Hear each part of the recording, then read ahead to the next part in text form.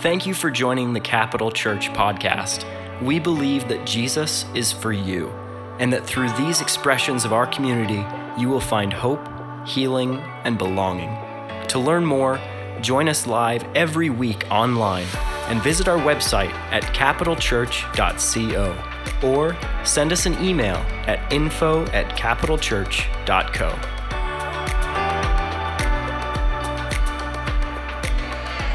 I feel like David, he said, I was glad when they said unto me, let us go into the house of the Lord. Amen.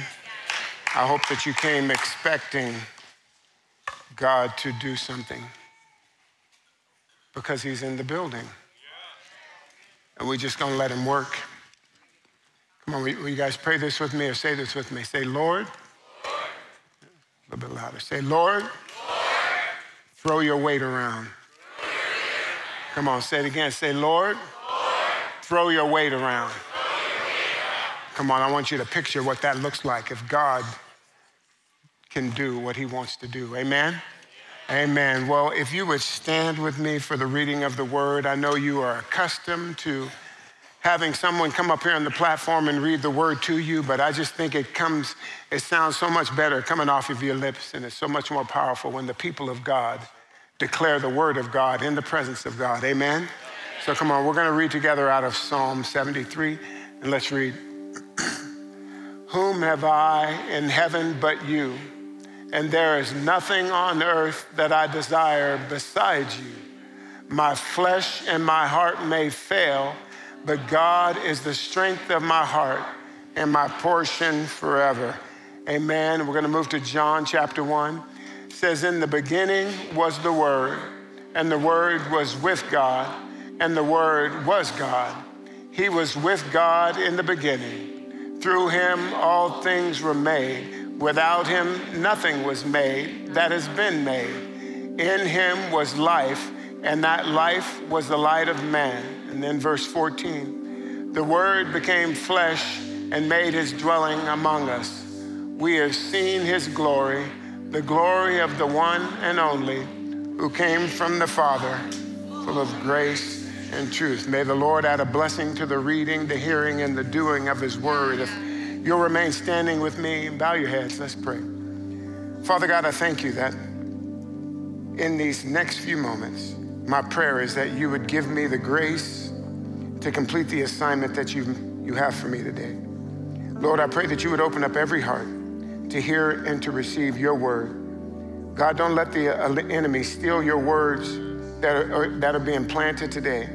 Don't allow the cares of life to choke the seed out, but let our hearts and let our minds be fertile soil that allows the word of God to bring a harvest of righteous living and change our hearts and our minds so that our lives would be vessels that carry the manifest presence of the living God for your glory and for our edification. We thank you, we bless you, and we invite you, Holy Spirit. You're welcome in this place. And all God's people said, amen. You may be seated in the presence of the Lord. Amen. Well, I hope you guys are excited to be here. And I just want to thank Pastor Chris for this Grow series that we've been in. Come on, how many of you guys have been blessed? Yeah. I want to thank him for the amazing way that he's been able to unpack these truths through some questions that he's asked us, right? And I don't know if you understand this, but the purpose of discipleship is to get us to a place of spiritual maturity. That's the path. And it's important that we grow spiritually because there's some things that just aren't available to us at the infant stage. Come on, if you are a parent and you have the means, right, to buy your 11-year-old a brand new F-150 Ford pickup, you don't buy him the car because you know that he's not mature enough, right? He's not responsible enough to handle that responsibility. God is no different because he's a good father. So there are some things that God is waiting to pour out in our lives. He's waiting for us to get into a place of spiritual maturity where the blessing won't consume us. The Bible says that the blessings of the Lord make rich and they add no sorrow. Amen? So we've got to grow to get to spiritual maturity. And so that's why I'm so thankful for this series that we're in. And I want to encourage you, don't mistake childlike faith, because the Bible says you need to have childlike faith, but don't mistake childlike faith with childlike behavior. Paul said, when I was a child, I spoke like a child, I thought like a child, I reasoned like a child, but when I grew up, I put away childish living. And I think in an attempt to enlighten us on how to grow into the person that God created us to be, Pastor Chris has been asking us a series of questions. And last week he asked the question, have I resolved to pursue God wholeheartedly?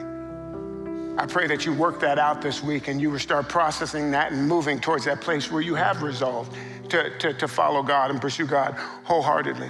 He said a half-hearted relationship with God based on just knowing facts about God rather than knowing God will lead to disillusionment.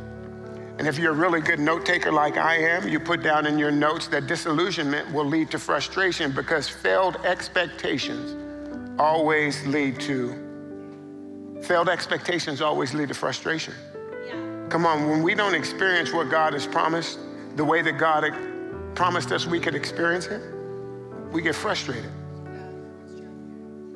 Come on, when we don't experience what God says we could experience the way that he said we could experience it, we get frustrated.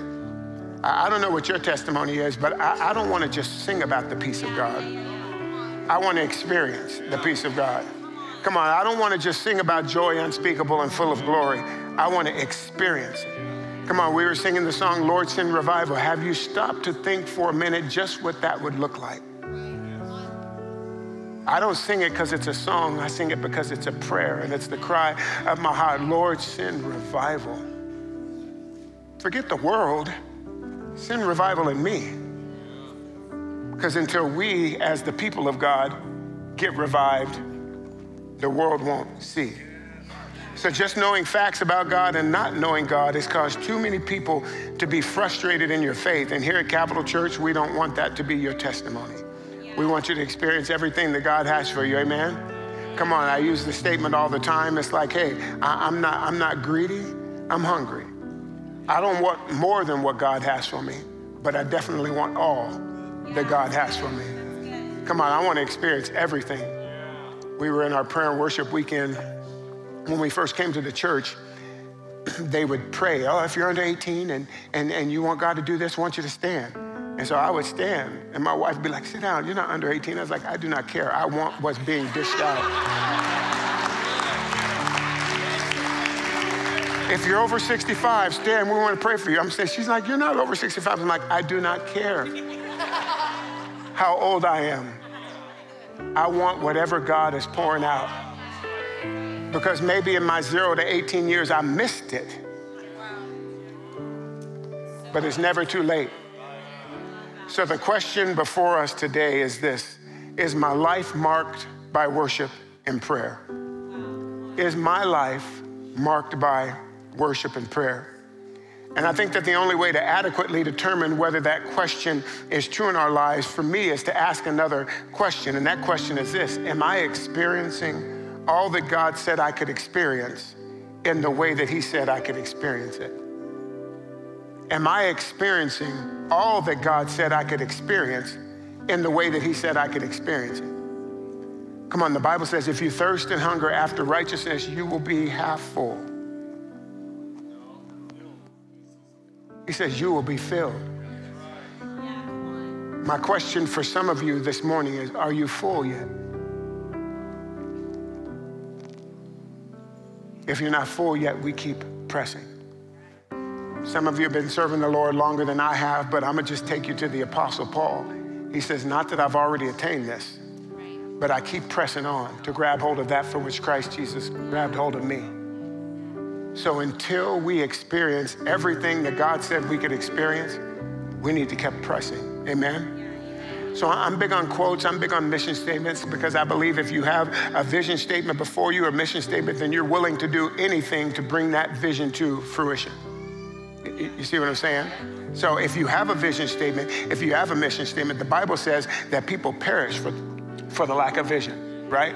I'm not trying to have that be my testimony. And so I saw this mission statement from a church. I'm like, I'm just gonna adopt that to my own life, right? And it says this, it says, we exist to glorify God through a proper response to the lordship of Jesus Christ.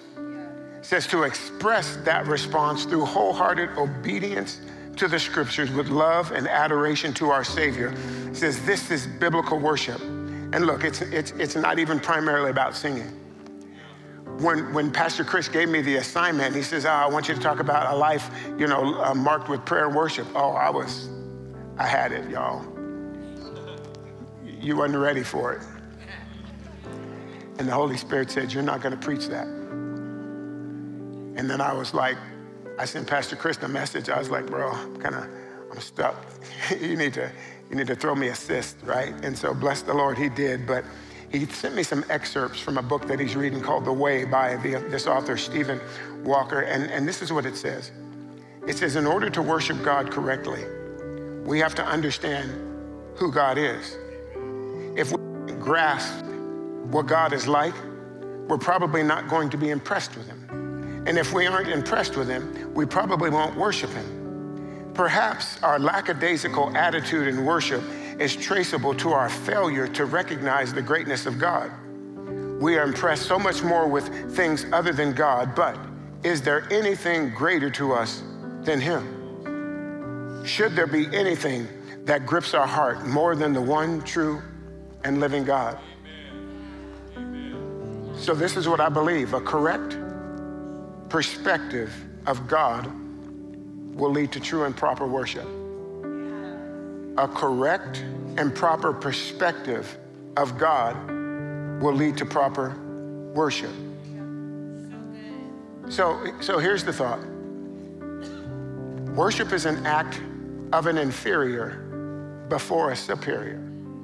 This is what worship is. This is our adoration. It's an act of an inferior before a superior.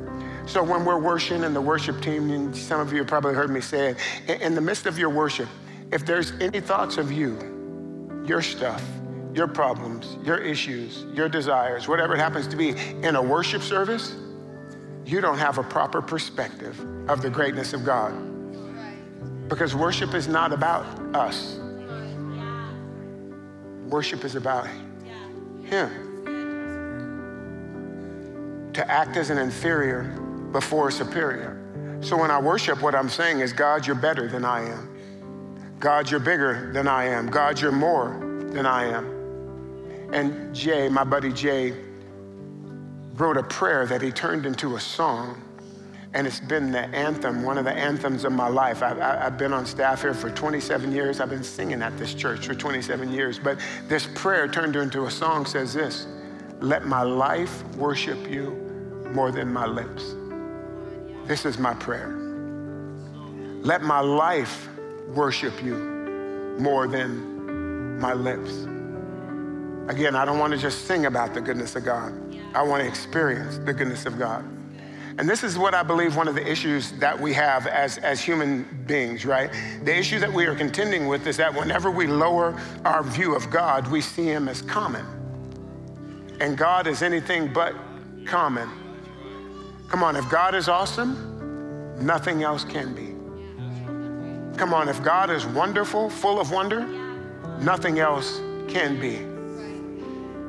See, culture is trying very hard to make God common, and I believe that mentality is trying to creep into the church, where you have churches and religion, right, bringing God down to here so that he's palatable instead of us going up to where he said we should be. They got worship services that are really nothing more than karaoke sing-alongs, because God is not in the middle of it. If God gets no glory, we shouldn't be doing it, because we exist to glorify God. Amen? A correct perspective of God will lead to true and proper worship. And I don't know if we understand this about ourselves completely, but absent a proper perspective, our proclivity as human beings is equality. Absent a proper perspective, our proclivity as human beings is equality. The whole justice movement is about equality. People who are living in sin, no, we still want to be equal, but the people who aren't living in sin. Absence of the proper perspective, our proclivity is equality. Our desire is to be equal with everything, even God. Come on, that's how the serpent tricked Eve. We fail to recognize that if we don't worship, then what we crave is worship. Come on, if we aren't the inferior in a relationship, then we act as the superior. The desire for celebrity status, for fame, is simply so I can be a little bit higher than you. I want you to worship me because I'm a little bit higher than you. But only God is worthy of our praise. And so it's important for us to recognize as humans that we won't submit to anything that we think that we're equal to. We won't submit to anyone who we think we're better than. We won't submit to anyone who we think we're smarter than, because we have this innate desire to be worshiped. And I believe this, where there's no reverence, you think that you're on the same level. The Apostle Paul in Romans 13 tells us to give honor to whom honor is due. Now, I got a little pet peeve, but I think it will help me explain what I'm talking about. So this is Pastor Ken and Connie on the front row. I've been with them for 27 years. I've never one time in 27 years called him Ken or called her Connie. It's Pastor Ken. It's Pastor Connie. I don't care if you're older than he is. The mantle on his life requires reverence and respect. Here's the deal. If you can't give honor and reverence on this level, how do you really expect that you're going to give honor and reverence on this level? Pastor Chris is younger than me, and I still don't call him Chris. He's Pastor Chris. That's legalistic. That's respect. That's honor. So when we refuse to worship the Lord with all of our hearts, with all of our soul, with all of our strength, with all of our mind, what we're saying is, God, I think you're common.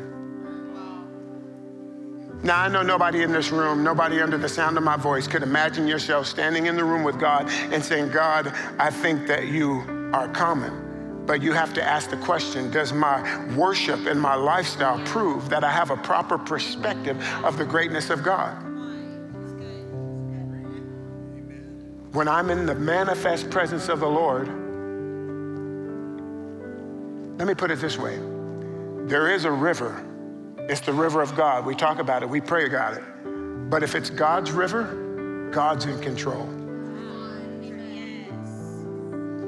And if it's in God's river, then we finish when he's finished. We move when he moves. You understand what I'm saying? A lot of times I think the paradigm shift that we really need is we think that we're inviting God into our presence, so we're in control, but that's not the way it goes.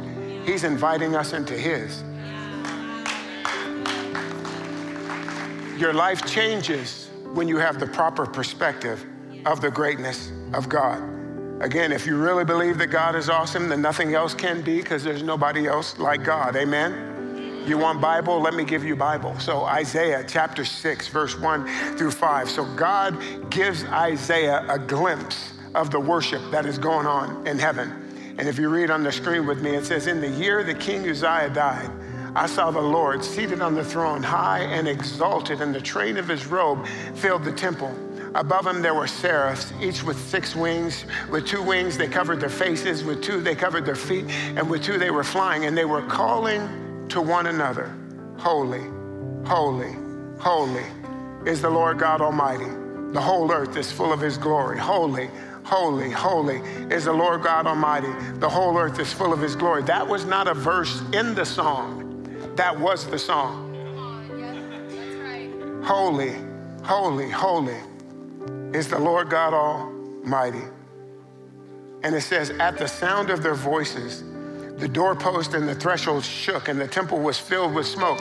And this is Isaiah, the prophet, the man of God. He says, woe is me. I'm undone. I'm ruined. For I'm a man of unclean lips, and I live amongst a people of unclean lips, and my eyes have seen the King, the Lord Almighty. In that moment of revelation, Come on, Isaiah, the prophet, the Billy Graham of his day, right? He realized that there was no hope of measuring up to the standard of God's holiness apart from the grace and mercy of God. And because your worship is directly tied to revelation, we need an elevation of our thought and a revelation of God, because if we don't get a revelation of who God is, we will remain satisfied with singing songs that are about us and call it worship. Come on, in the manifest presence of God, do you get that revelation? I am undone. I'm a man of unclean lips. Because when God shows up, I don't care how good you are, you pale in comparison. Pastor Mark, I thought you said that worship wasn't really about singing. Okay, let me rephrase it to this. Because your worship is directly tied to revelation, we need an elevation of our thought and our revelation of God, because if we don't get a revelation of who God really is, we will remain satisfied with living life for our own glory instead of for the glory of the Lord. If your life is truly going to be marked by worship and praise and prayer, you don't just need a revelation of God's goodness. You need a revelation of God's godness. Lord, what makes you you? Moses having a conversation with God.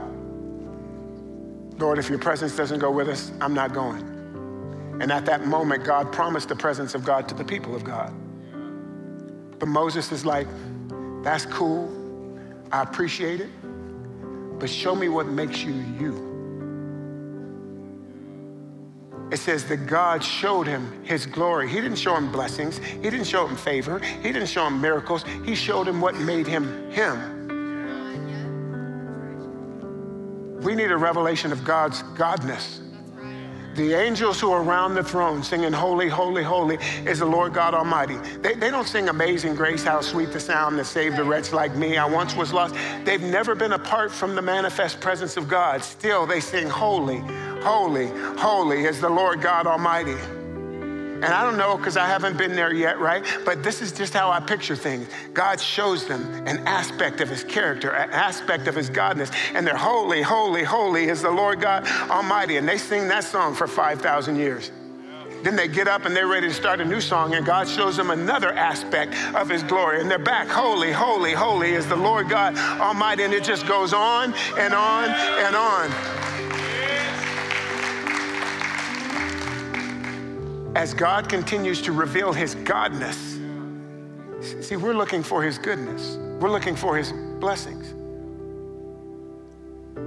But why look for the stuff that he gives instead of looking for the giver of the stuff? Is my life marked by worship and prayer? All I know is that in the Bible, when God shows up, when his glory comes, nobody leaves that place the same. Biblically, you can't prove that you've had an encounter with God if there's no transformation. Moses comes out of the presence of the Lord and his face is glowing. Paul has an encounter with Jesus on the Damascus Road and he's blinded.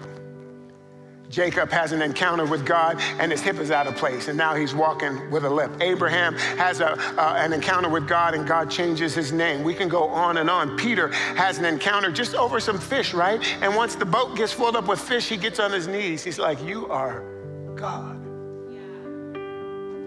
Does your worship facilitate transformation? Is my life marked by worship and prayer?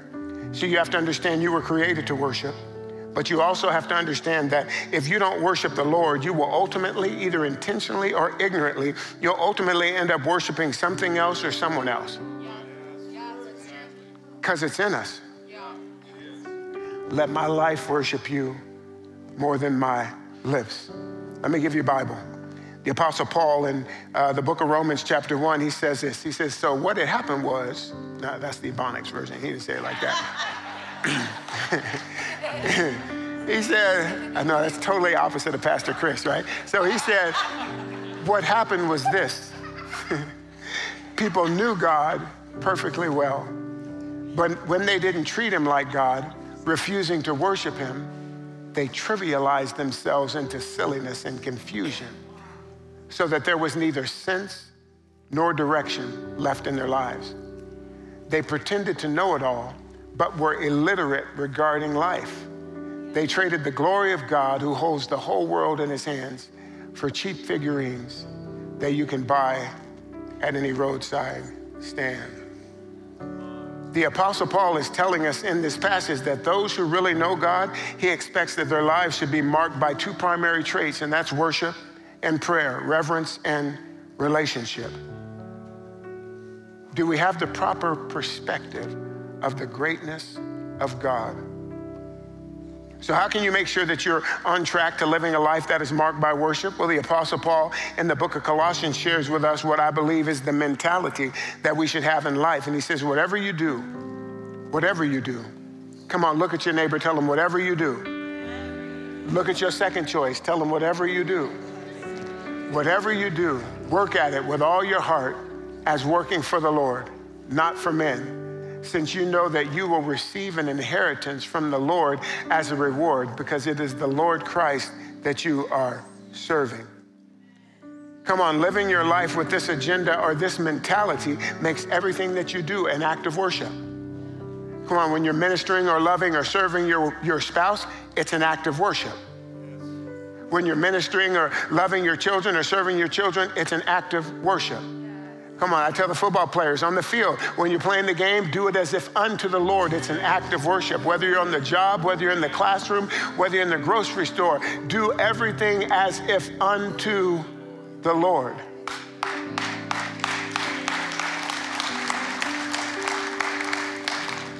Trying to implement that, one of the things that I do is like, okay, I'm not just gonna love my wife because I love my wife and she loves me. I'm gonna love my wife because God told me to love her. So I'm trying to please God, not just her. Because if I can please God, she'll be blessed, right? If you do it as if unto the Lord, everybody else around you gets blessed because you're living a life of worship. So I've talked a lot about revelation. Revelation of who God is a key to worshiping him correctly, because the God that you see is the God that you get. The God that you see is the God that you get. If you only see a God who's more than able to sometimes do things, that's the God that you're gonna get. If you don't see a God who's able to do exceeding abundantly above all that we can ask and all that we can think, you won't get that God. And God is not gonna force you to do anything. Some of us are in worship service, well, you know, Pastor Mark, I'm just not the type of guy who lifts my hands. It's cool. You raise your hands at a football game. Mark, you are off track. I'm just not that kind of guy. You are who God says you are. And if you understood who you were trying to connect with in the atmosphere of praise and the atmosphere of worship, man, you'll lift your hands, you'll jump up and down, you'll lay on the floor, because his greatness, come on, his greatness requires that we have a proper perspective so that we can have a proper response, right? But revelation is important. But I believe that knowledge, that information, that reverence has to go from our head to our hearts. The Bible says that King David is my guy. He was a worshiper, chief worshiper in the Old Testament, but God called him a man after his own heart. Now, last week, I think Pastor Chris mentioned that, the goal of the gospel of Jesus Christ is not just theological, but it's also about a relational knowing of the unconditional love of God. This is what I believe. I believe that prayer has the ability to transport that knowledge from your head to your heart. My favorite author, Dr. Miles Monroe, preaches on purpose. And he says that prayer is an earthly license for heavenly interference. If you want God to come into your space and do things, you have to invite him. You have to give him access. There's nobody in the building who could say, oh, the Lord made me do it. You can't say that. But if you're trusting in God, you can't say the devil made me do it either. Because the devil can't make you do nothing you don't want to do. And God won't make you do nothing you don't want to do. So if you don't want to lift your hands in worship, if you don't want to press in, God's like, man, I'm sad, but the God you see is the God you get. Don't settle for less than what God has for you. Amen? So sometimes for us to be able to experience from reverence, it has to go from our head to our heart, right? Knowing about the majesty of God and knowing about the goodness of God, that's all great, but it's infinitely better to have experiences with the majesty of and the goodness of God. This is what David says, I would have fainted, I'd have lost heart if I had not believed to see the goodness of the Lord in the land of the living. Come on, some of you guys are like, when I get to heaven, I'm gonna get my blessings. You don't need no blessings in heaven. When I get to heaven, I'm gonna enjoy my peace. You don't need no peace in heaven. Everybody in heaven's got peace. When I get to heaven, I'm gonna have that joy unspeakable. You don't need joy unspeakable in heaven. You need joy now. You need peace now. You need the manifest power and presence of the living God in your life now. Quit waiting till you get to heaven to get what God has for you. I'm sorry, I'm yelling. I didn't take my medicine. So, up until the age of 18, I was on drugs because my mom and dad drugged me to church, whether I wanted to go or not. Y'all thought that story was going someplace else, didn't you? So I grew up in church, right? My dad was a pastor. My mom was a music director. My brother and my sisters, they sang in the choir. They didn't let me sing till I was like 18. I was mad, but I'm over it now. But not believing that there was a God who was awesome, that was not an option for me. Maybe some of you grew up and you didn't really know about God and you didn't believe God. I've never not believed that God was awesome. I've never not believed that God was who he said he was. My problem was me. It wasn't God. There was a fear and there was a reverence, a respect, I guess, if you will, but it was without an intimate relationship. For the longest time, I lived through my parents' relationship. That's how I tasted the goodness of God. But circumstances finally forced me to open my ears to the Lord knocking on the door of my heart. And in one moment of prayer, my life changed forever. I'm standing before you today because of one moment of prayer. I know there was intercession going on for me, but I had to have that experience. I had to have that encounter. I needed the God that I knew about in my mind to become real in my heart. And in that moment of prayer, I believe God took what I knew about him in my head from the things that I'd heard about him all of my life to imprinting his love on my heart. And this is the power of prayer. Prayer has the ability to close the distance between your head and your heart. And that's what some of your issues are. You needed to go from here and get to here.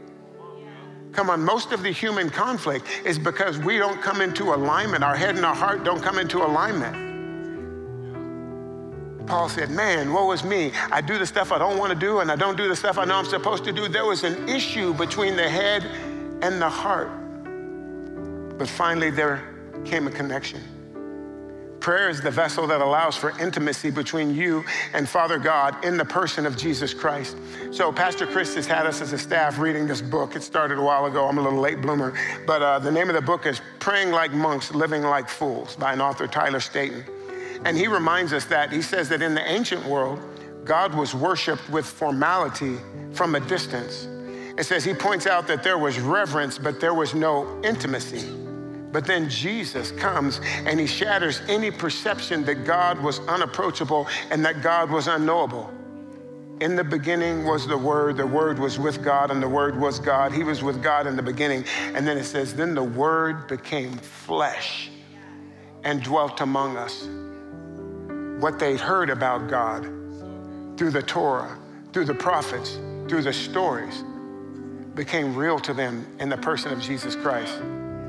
It went from just being head knowledge to them understanding in their heart. So in walking with Jesus, the disciples learned firsthand the unconditional love of the Father. They saw firsthand the power of God to save, the power of God to heal, the power of God to deliver. They saw miracles that no one had ever seen before. They had heard about the miraculous things that God had done, but Christ made those miracles real to them. It says the author then reminds us of a conversation in Luke chapter 11 where the disciples must have overheard Jesus praying one time, right? And they asked him this question. They said, Lord, teach us to pray. Yeah. Lord, teach us to pray. Now, I've read the book. I've seen the series. By this time, they've seen Jesus heal the deaf people and make the lame to walk and heal the blind and cleanse lepers. They've seen him do all of these wonderful miracles, right? And from what we've read about James and Peter and John, we would have thought that they asked a different question, right? I'm kind of like this, Lord, yeah, show me how to heal people. Lord, show me how to raise the dead. That walking on water thing, bro, Jesus, please, you got to show me that. Some of y'all are like, yeah, turning water into wine, that's the one for me. Just kidding, sort of. But the question was, Lord, teach us to pray.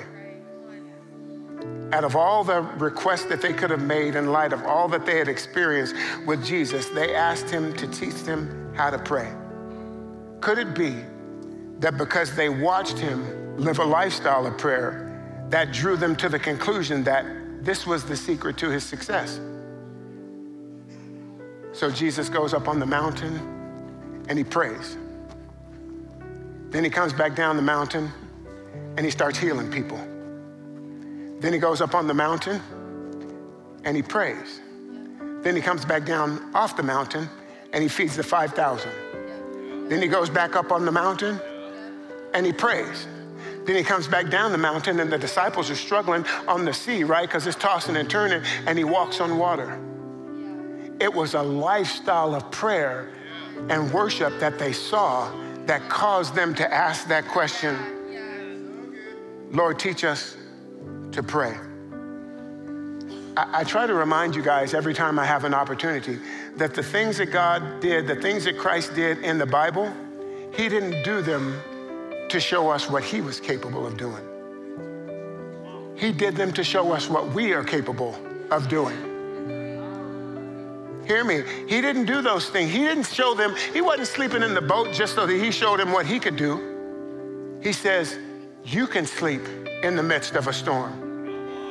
I love this. It's not in my notes. New Testament, Jesus is led out into the desert, by the Holy Spirit to be tempted by the devil. He's hungry. The devil runs up on him and he's like, I know you're hungry. Turn this rocks into bread. Now, if I'm Jesus, I'm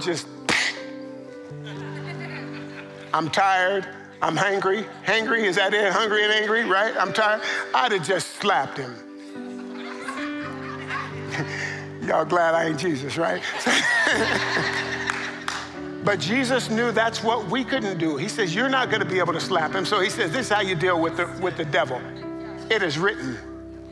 It is written.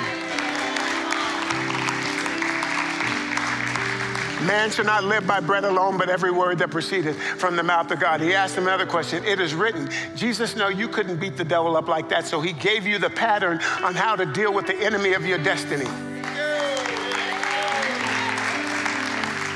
Everything that Jesus did, he didn't do so we could see that he was able to do it. He did it to show us that we could do what he said we could do. Come on, somebody. So Pastor Mark, you're telling us that we can walk on water? Well, I don't know if you really need to walk on water, but I am telling you that by faith, you can walk on some things that other people drown in. Yeah. That's good, Pastor Mark. Anxiety is consuming me. Yeah, not with Jesus in the boat. Come on, depression is consuming me. No, not with Jesus in the boat. Come on, sickness is trying to ruin my life. No, not with Jesus in the boat. Yeah, you can walk on things that other people drown in. Lord, teach us to pray. And in that conversation, Jesus told the disciples, he said this, I want you to start out by remembering who you're talking to. Our Father who art in heaven. Not just some supreme deity that you have no connection to, but a loving Father who literally brought heaven down to earth so that you could experience his unconditional love. Remember who you're talking to. In the Hebrew, the word Father is Abba. And Abba is made up of source, sustainer, nourisher, provider, protector. So when I'm saying our Father, I'm saying Daddy, my protector. Daddy, my nourisher. Daddy, my provider. Daddy, my sustainer. He's just not a distant God who doesn't have a connection with you or doesn't want to have a connection with you. He's a loving God who has made a way. You have access through Jesus. I love this in the Bible. In the book, the author kind of enlightens me. I don't know, maybe you knew this, but it says 56 times in the New Testament, we are called beloved. 3 times we're called Christians. 56 times. Jesus gets baptized and he says, this is my beloved son in whom I'm well pleased. And God uses the same name for Jesus that he used for us, beloved. Could you imagine, just picture, sitting on Jesus' lap and him whispering in your ear, my beloved.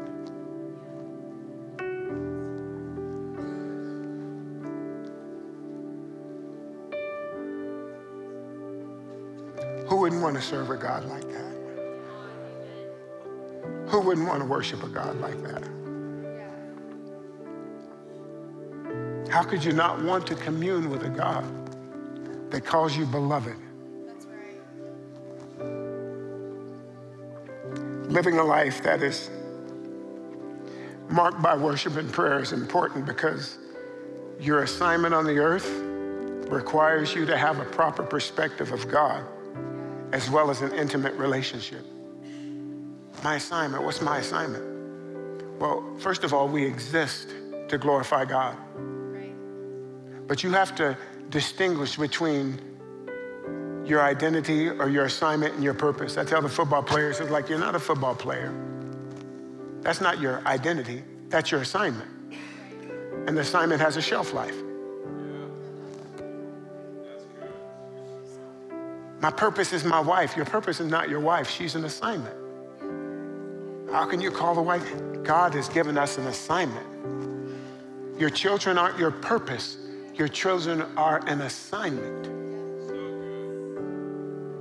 I use this, a little 11-year-old taught me this. I'm a pastor. I'm a Christian cleverly disguised as a pastor.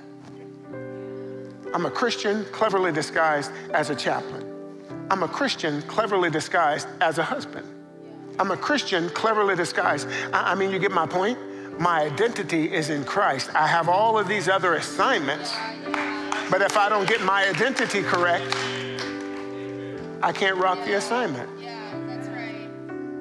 Living a life that is marked by worship and prayer is important because you have an assignment and you have to have the proper assignment, the proper perspective. Let me give you scripture as we wrap this up.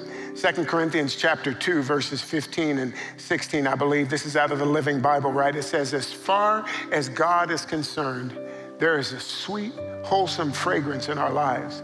It is the fragrance of Christ within us, an aroma to both the saved and the unsaved all around us. To those who are not being saved, we seem a fearful smell of death and doom, while to those who know Christ, we are a life-giving perfume. But who is adequate for such a task as this. Those who live a life marked by worship and prayer. Come on, I've had Jeremy playing the song because I believe if you're preaching, you need a soundtrack. The soundtrack of your life should be worship and prayer. It says we are to God and to those around us the aroma of Christ. Living a life of worship and prayer will cause people to be like,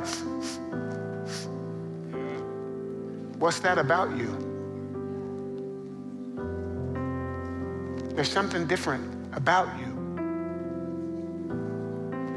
We don't get to that unless we're living a life marked by worship and prayer. Am I making sense?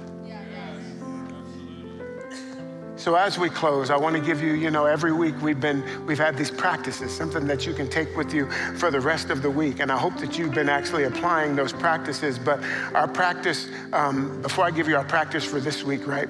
I learned this in the book as well. It says during the Jewish Passover, Israel sang a song of gratitude for God's deliverance in Exodus called Dayenu. And it says traditionally, Dayenu would have been enough. Whenever I wake up in the morning, before my feet hit the ground, I'm like, Lord, thank you for waking me up today, allowing me to see another one of your glorious creations, clothing me in my right mind that I knew to acknowledge you as King of Kings and Lord of Lords. You pray that every day? I pray that every day. Because I recognize today wasn't promised to me, right? It says a modern translation of Dayenu would be, thank you, God, for overdoing it. Our assignment for this week is to take 10 to 20 minutes at the end of the day and reflect and thank God for his goodness. And this is what I want you to do. I want you to start by reviewing the events of the day, right? The people, the tasks, the messages, the meals, the demands, the surprises. Remember all of it. And then as you make your way back through the day from morning to evening, thank God for anything that you have to be grateful for. Lord, it would have been enough if you just woke me up in the morning and allowed me to see another one of your glorious creations. But you woke me up and you gave me a spouse who loves me, who I love, that I could do life with. Lord, it would have been enough if you woke me up and you gave me a wonderful spouse, but you gave us some kids that we could actually minister to and shoot out into the world as arrows so that they could go out and live a life worthy of the calling that they've received. Lord, it would have been enough if you woke me up in the morning and you gave me a spouse and you gave me a family, but you also gave me purpose. Lord, it would have been enough if you woke me up and gave me a spouse and gave me a family and gave me purpose, but you gave me food to eat.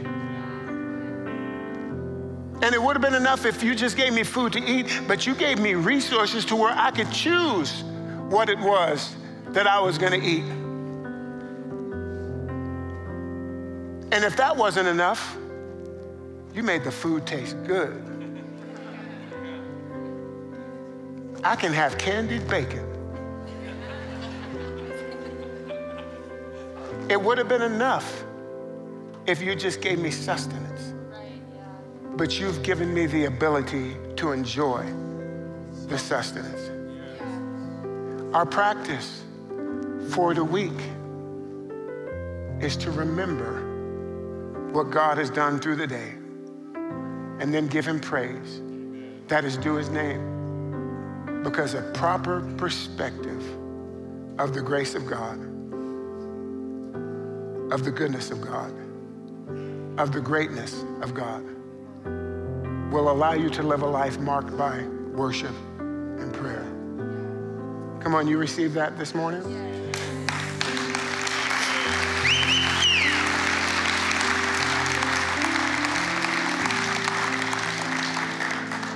As you're thinking about the stuff that actually goes on throughout the day,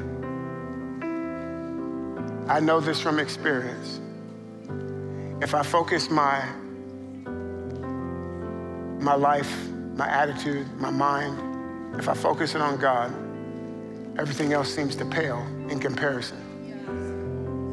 And when you're worshiping, if there's any element of you in the worship, I don't believe that's true worship. Jeremy's playing this song. It says, wonderful, beautiful, glorious, matchless in every way.